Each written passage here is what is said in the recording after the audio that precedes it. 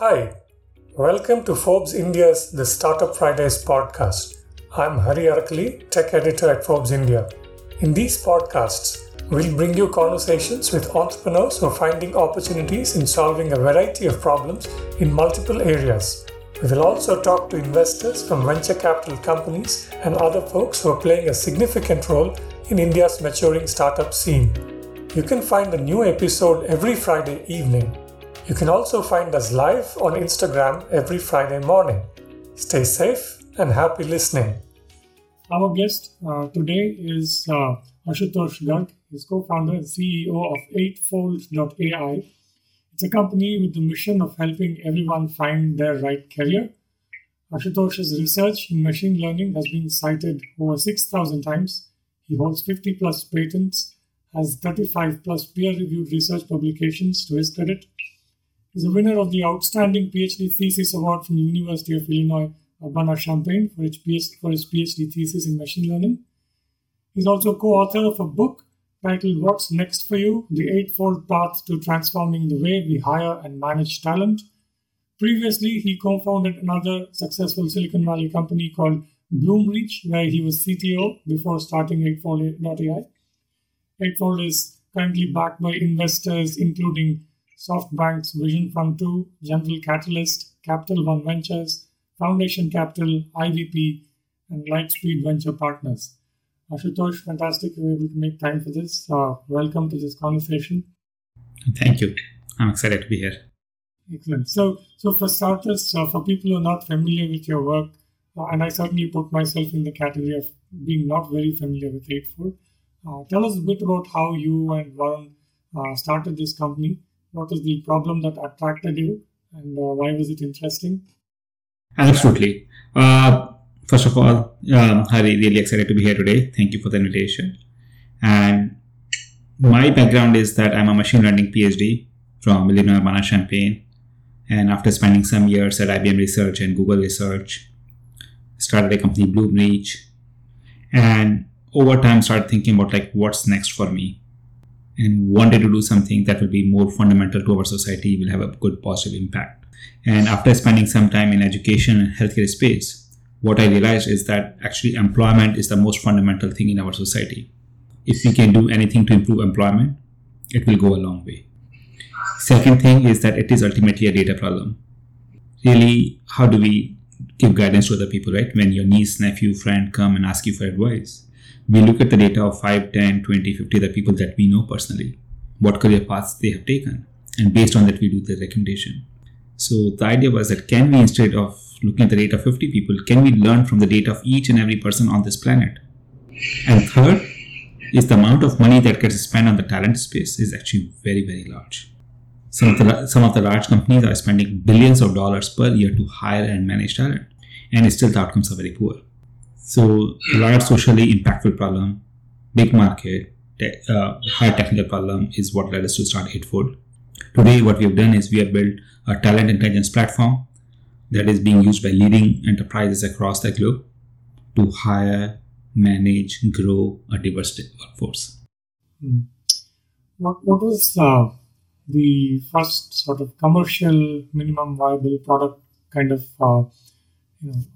solution that you built? Absolutely. As we started looking at it, right? So what we did was we wanted to do something that we can take to the market quickly first. A small team can build, but it still add a lot of value to our customers, right? So the very first minimal viable product that we had was around sourcing people. So as a place where you can quickly go, understand what a job is, create a job requirements in a very structured fashion, and match each and every person to that. So anytime you come across now a resume, system will score the person against your job requirements and help you better understand if this person is a good fit for your requirement or not. So it was that very specific use case of matching people to the job that was our first minimal viable product. Who was your first customer, if you can talk about that, and how did they use it? What were some of the early findings? Yeah, absolutely. And that's a very interesting story because prior to starting Eightfold, I was looking at healthcare space. And the primary buyer of healthcare space is HR benefits department. So one of the investors connected me to an individual named David Windley, who used to be the CHRO of Yahoo back in the days. So I met him at a Starbucks, talked for, after 15 minutes of conversation, he was, Ashu, this is all good, but if you ever want to do something in talent space, then come and talk to me. So, and he has a recruitment outsourcing firm. So he actually became my first customer of this MVP. And even today, he's a customer, and over time, as he used the product, he got so excited that he came in and also invested the money in the company. So now he's an investor, guide, friend, and also a customer of Eightfold. What were some of your early findings as you started building this product? You had an idea of how this data problem should be solved. You built a product. As people actually started using it in the real world, what were some of the early findings? I think numerous ones, especially given our market. I would say one thing in HR space is that you really need a platform as a solution versus a point solution. Because talent is not a problem of scheduling or interview feedback or sourcing or matching or any of those things. Ultimately, as an enterprise, all you care about is finding people and having them join you, right? End-to-end process. And as an individual, you're looking for a job. And everything else is a means to that end, right? So very quickly, as people started using it, we realized that we really need to extend our approach to a platform versus a point solution. That's one. And the second interesting, which might be very relevant for your audiences, is think about pricing. How you're pricing your product will shape the company in the future. And it is as critical as the market and the product. So we did experiment with few different pricing methodologies, including usage-based pricing, performance-based pricing, subscription pricing, and realized that you want to come up with a pricing that is aligned with customers' interest, but at the same time that reduces friction both in selling and adoption and usage. So we ended up going with subscription pricing as a result. And you started out telling us that how now Eightfold is used by very large enterprises and so on. Give us a feel for what Eightfold has really evolved into today. So today it is, you can say, a single talent platform for all talent, where some of the largest companies like Fortune 50 companies across the globe are doing a rollout in 20 plus countries individually. So large company may do that. And they are going to use us to both attract talent, both for full-time jobs and contract jobs. Then as these people apply, manage the entire process on Eightfold. Once they join, provide these employees a career hub to manage their career within the company, combined with learning, apprenticeship, internship, projects, mentorship, coaching, learning, and so on. And a CRM to engage the people when they are outside. So that is the main offering that we have that most of these people are using. And we have a few more offerings as well. Yeah. What is this flagship platform called today? Talent Intelligence Platform. Who are the primary users? Is it an organization, the HR department which uses it, or can individuals also tap it in some way? So there are 4 personas that we target. One is the recruiters on the talent acquisition side who are trying to hire people in the company. Hiring managers who are involved in that process of hiring. HR leaders on the workforce analytics to better understand the talent inside the company and outside. And the talent planning purposes. And the 4th primary persona is employees in a company. So for example, you as a Forbes India employee, understanding what other opportunities exist within the company, what are the learning opportunities, who can be your coach and mentor, or who you can coach and mentor. So providing a career path to each and every employee in the company. So we serve all these 4 personas. And what is the significance of the name that you've chosen for the company, Eightfold? What is that about? It comes from the Eightfold Path to Nirvana, the Buddhist philosophy. And key thing is, the way I look at it, our career at some level is an answer to why we are here, to do something big, to contribute back to our society. And in that process, we have to learn, unlearn, keep growing, keep executing. So that is what led us to pick a name like Eightfold. Explain a little bit more the underlying technology of the Eightfold platform. Give us a sense of how this technology works. Yeah, no, absolutely. That's a great question. And at the heart of it, right, it's really an AI system which is trying to predict the next career move for each person. So to put it in a very layman terms, right, For each person, we look at the people who are 2 years ahead of that person in their career. So for example, when you are graduating from college, right? We look at our seniors and see what they are doing today. And we use that to decide which career path we want to be on. So when I was at IIT, many of the people were either doing MBA, going to IIMs, or civil service preparation, or going outside for giving GRE, right? So I looked at my seniors and said that, okay, I want to follow in the first steps of these people. So maybe these are the things I should do. Now, interestingly, what happens in the real world? While no two people have had the same journey, but most people have shared journeys. We cross paths with each other. We come like two people working in the same company for a period, then they may go different paths, right? So for each person, what we do through AI is look at who are people who are 2 years ahead of this person, 3 years ahead of this person, and use that to say that this person can do these other things that the person who's ahead of them is doing today. And that tells us the learnability of this person. These are things this person can acquire quickly as a skill set. And once we understand that on one side, on the other side, we look at each role, each job in the world, and understand who are the people who are performing these jobs today, and use that to better understand what it takes to do this job. And once we understand the people who are performing these jobs, and we understand the career path of each person, we are able to match the two. And this helps us build a prediction model with an accuracy of more than 90% to better understand the career path of each person. Tell us about where the data comes from. I mean, over the years, how did you manage to find the data for this? Absolutely. The interesting thing is that there are less than 8 billion people on this planet. There are less than 2 billion knowledge workers in the world. I live in Bay Area, and there are less than 2 million professionals in Bay Area. So it's a very small contained data set. There are less than 5 million unique jobs in the world. That's it. You are in India, whether it's Airtel or Reliance Jio or Vodafone, right? Ultimately, it's the same kind of people that all these companies are looking for. And it's the same sort of people who are applying to these companies, going through the interview process. Some are getting hired, some are not getting hired, some are responding, some are not responding, right? A company with 10,000 employees, just 10,000 employees, over the years has interviewed or screened more than 1 million people. And that data is sitting in the databases, and they are not doing anything with that data today. So when we go and work with enterprises, we get access to each and every person they have ever engaged with, their data, interview data, outcome data. So company X interviewed John Doe. What happened in that process? On what skills John Doe performed well, on what skills John Doe didn't perform well. We take all that data across all our customer base globally and use that to build these models. And as we are going and working with larger and large enterprises, we are getting more and more data in that process. Give us a couple of examples that can illustrate how companies which are using Eightfold's talent intelligence platform benefit by getting better candidates and also by retaining them longer.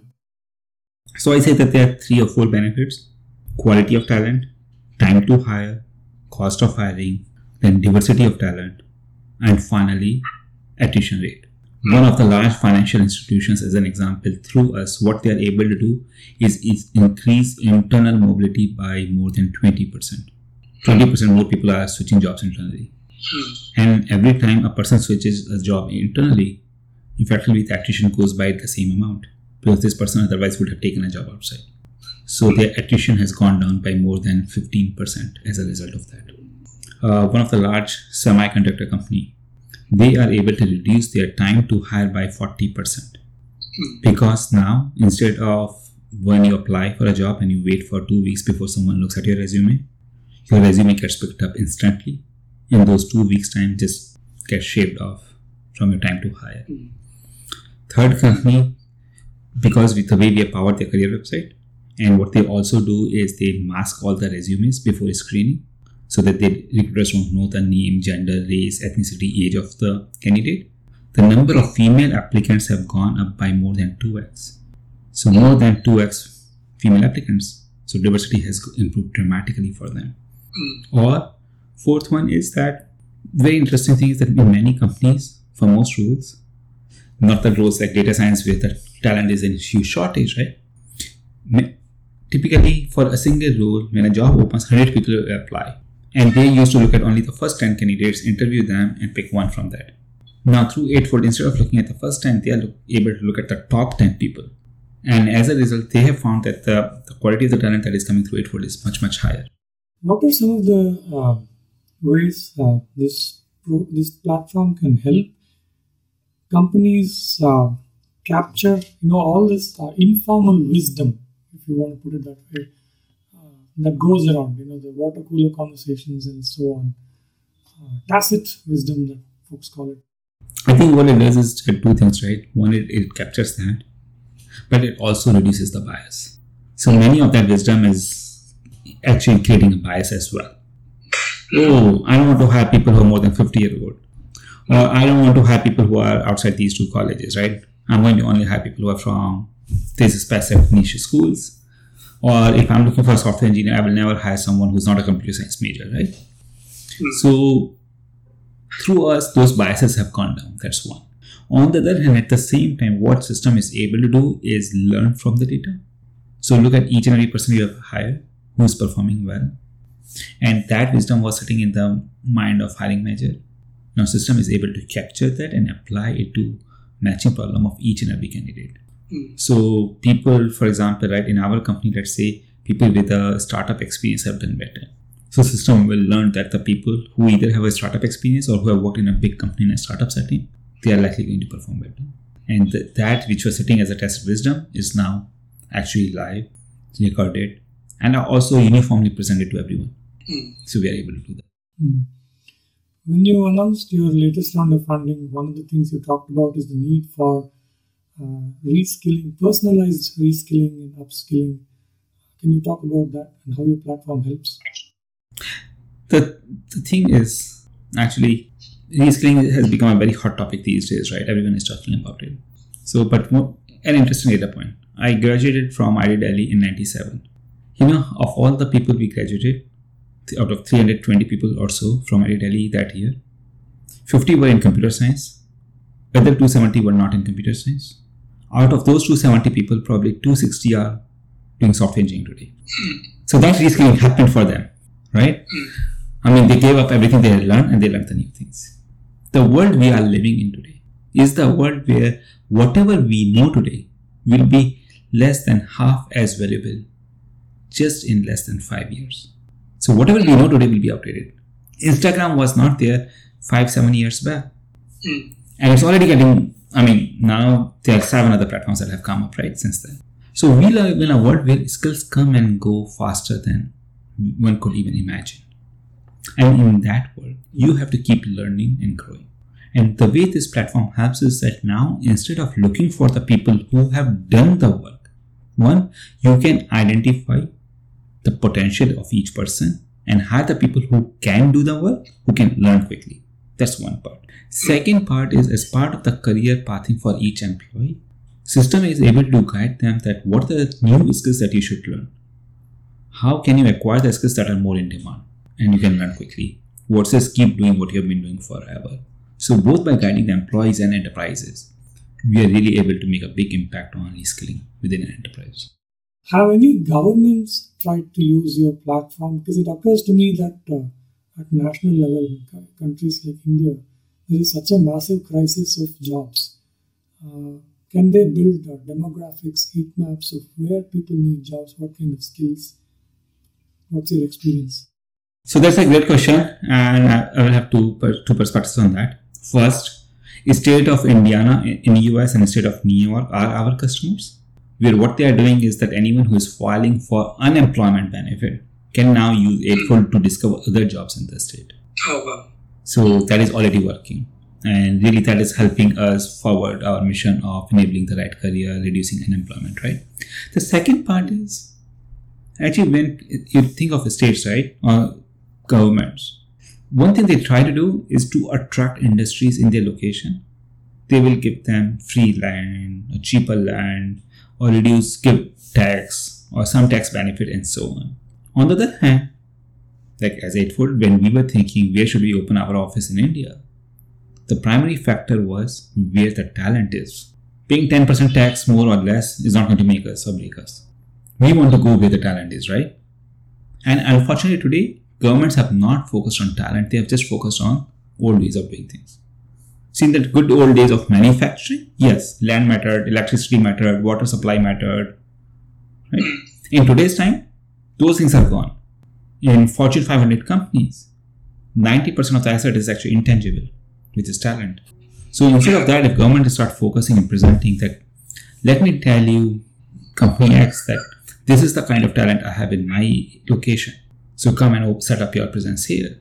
Everything will change. So I'm super excited to work with governments. Give us a sense of the scale of operations at Eightfold. You did mention 20 plus countries. Cumulatively, how many people have been touched by Eightfold today? Yeah, so we have users in 110 countries, using us in 15 plus languages. The number of people we have touched it is in millions. We have around 100 plus customers. Most of those are global Fortune 500 companies. As of today, we have 350 employees. And that number went from roughly 200 people at the beginning of this year to roughly 500 people by the end of this year. So very fast growth going on over there.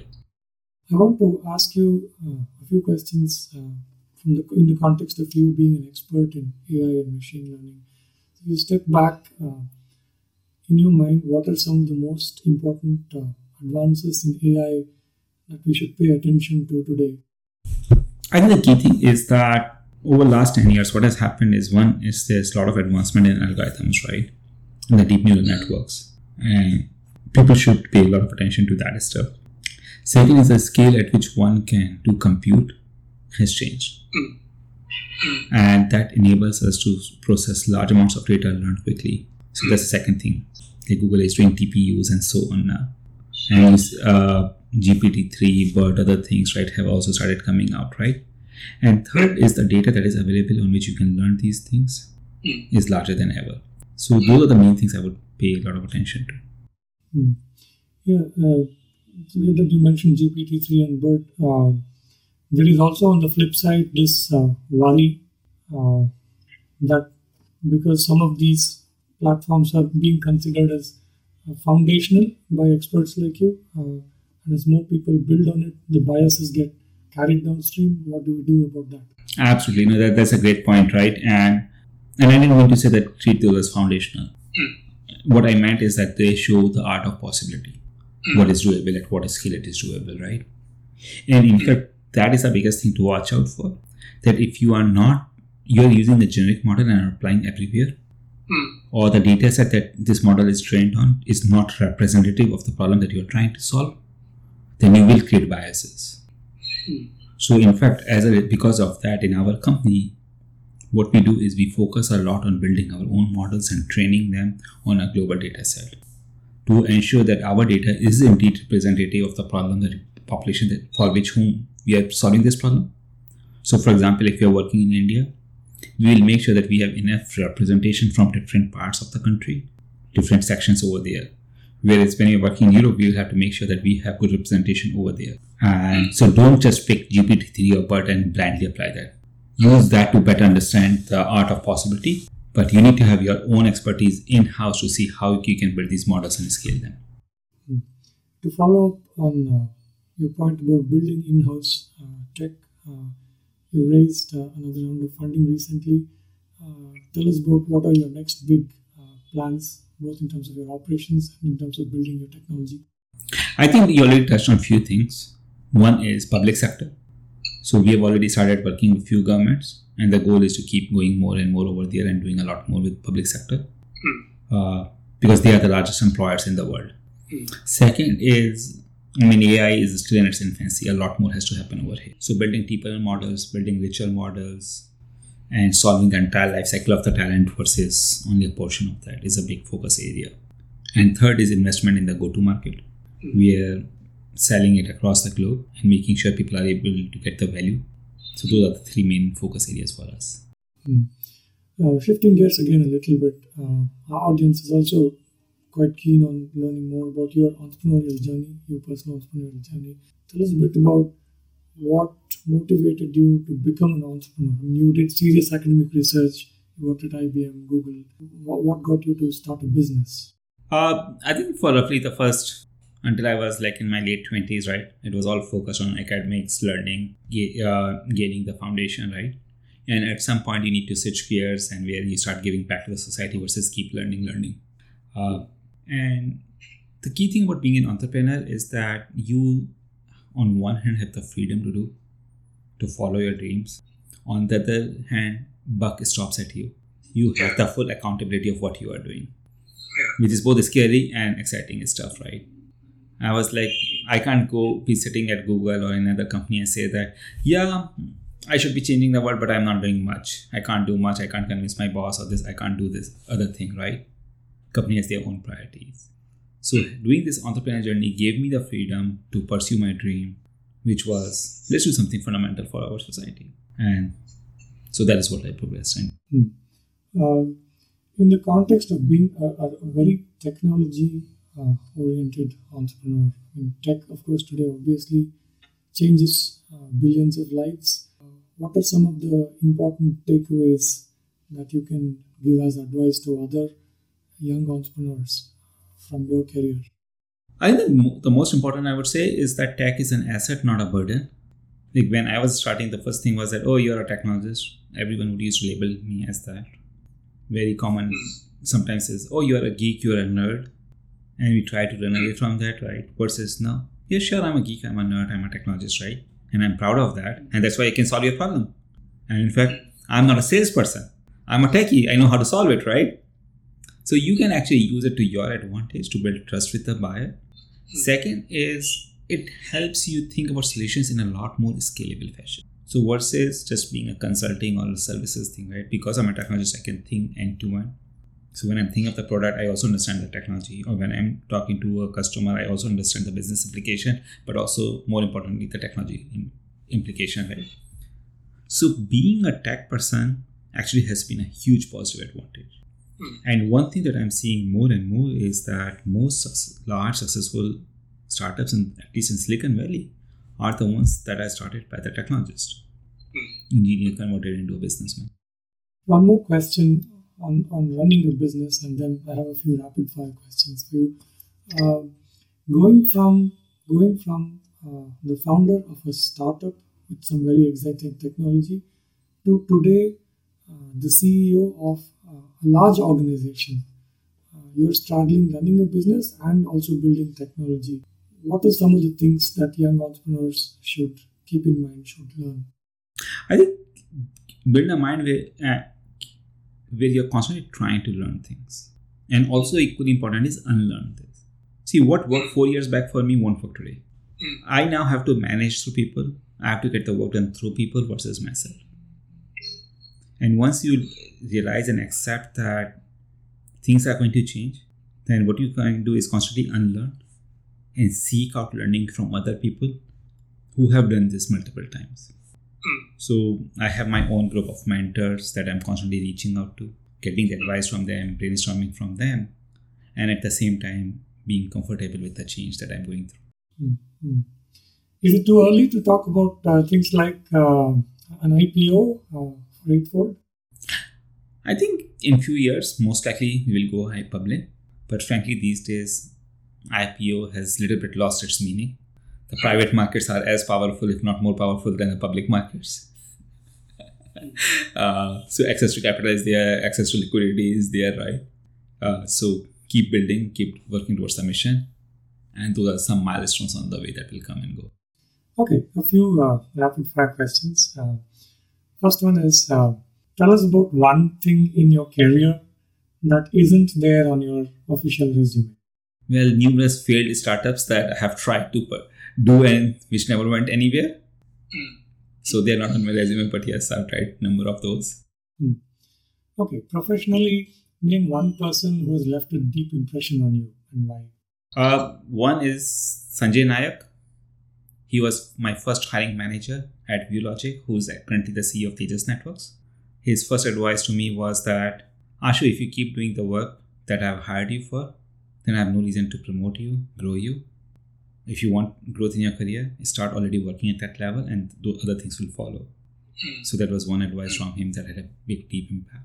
My advisor, Thomas Huang, he was like, at some level, stop questioning, first do things and then figure it out. So building a mindset of learning, self-learning has been a huge impactful thing. My thing is from each person, try to learn few things and apply them to your career. One book that you keep returning to? Actually, one is Art of War by Sun Tzu, and second is Arthashastra by Chanakya. Any one important thing that you learned from this that made an impact for you? I think especially on the Art of War, and this was also quoted by Donald Rumsfeld, is when US went for war into Iraq, someone asked them that why did it take so much army when you're going and fighting in a small country? And his response was, if I could have taken 10x more, I would have done that. The point is, when you're going and doing something, you are doing it to make it happen. So quite a few times, as an example, right, people say that I'm doing a startup, can I do it part-time? I am planning to do a PhD, can I do it part-time? If you're doing it, you go all in and you make it happen. No compromises, no ifs and buts, no trying to hedge your bets, none of that stuff. You go in to win and you get out. Okay. What does money mean to you? Money is something that gives me freedom to pursue my dreams. And money is a big enabler for certain. One important thing that you never start your day without could be an activity, a habit, a beverage even. Well, recently, chai and Parle G. Excellent. Even in the Bay Area, chai and Parle G. Sure. Tell us about your favorite hack to get yourself out of a funk. Favorite hack to get outside a funk? So what do you mean by that? If you're feeling low at any point, is there a favorite way in which you get out of it? Actually, so I'm a Vipassana meditator. So meditation helps me a lot to get out. Last rapid fire question. One city that you would love to live in? I love where I'm living right now. Actually, one advice to the founders, as you were saying early on, and whether it's city or right, I just believe in enjoying what I'm doing and be excited about what I am. So I've lived in tens of cities, and each of those cities have been fun because every city has something to offer unique. So instead of keep chasing and being like, I wish I'm in Sydney or in Delhi or wherever, right? Every time, wherever I've been, I've just enjoyed it. Whatever work I've done, I've just enjoyed it. I'm like, yes, this is the best work I'm doing today because that's the one I've chosen and I'm excited about it. Excellent. That was fantastic. Wonderful conversation, Ashutosh. Thank you again for making time for this. I know it is night there for you, so really appreciate it. We hope to keep the conversation going. Perfect. Thanks, Hari. So that was Ashutosh Garg, co-founder and CEO of 84.ai, an amazing work with his talent intelligence platform. And that's it for this week's Startup Fridays conversation. I will be back next week with another entrepreneur, also in the field of AI, by the way. Until then, wherever you are, I hope you're staying safe and doing well. Have a great Friday and a wonderful weekend ahead.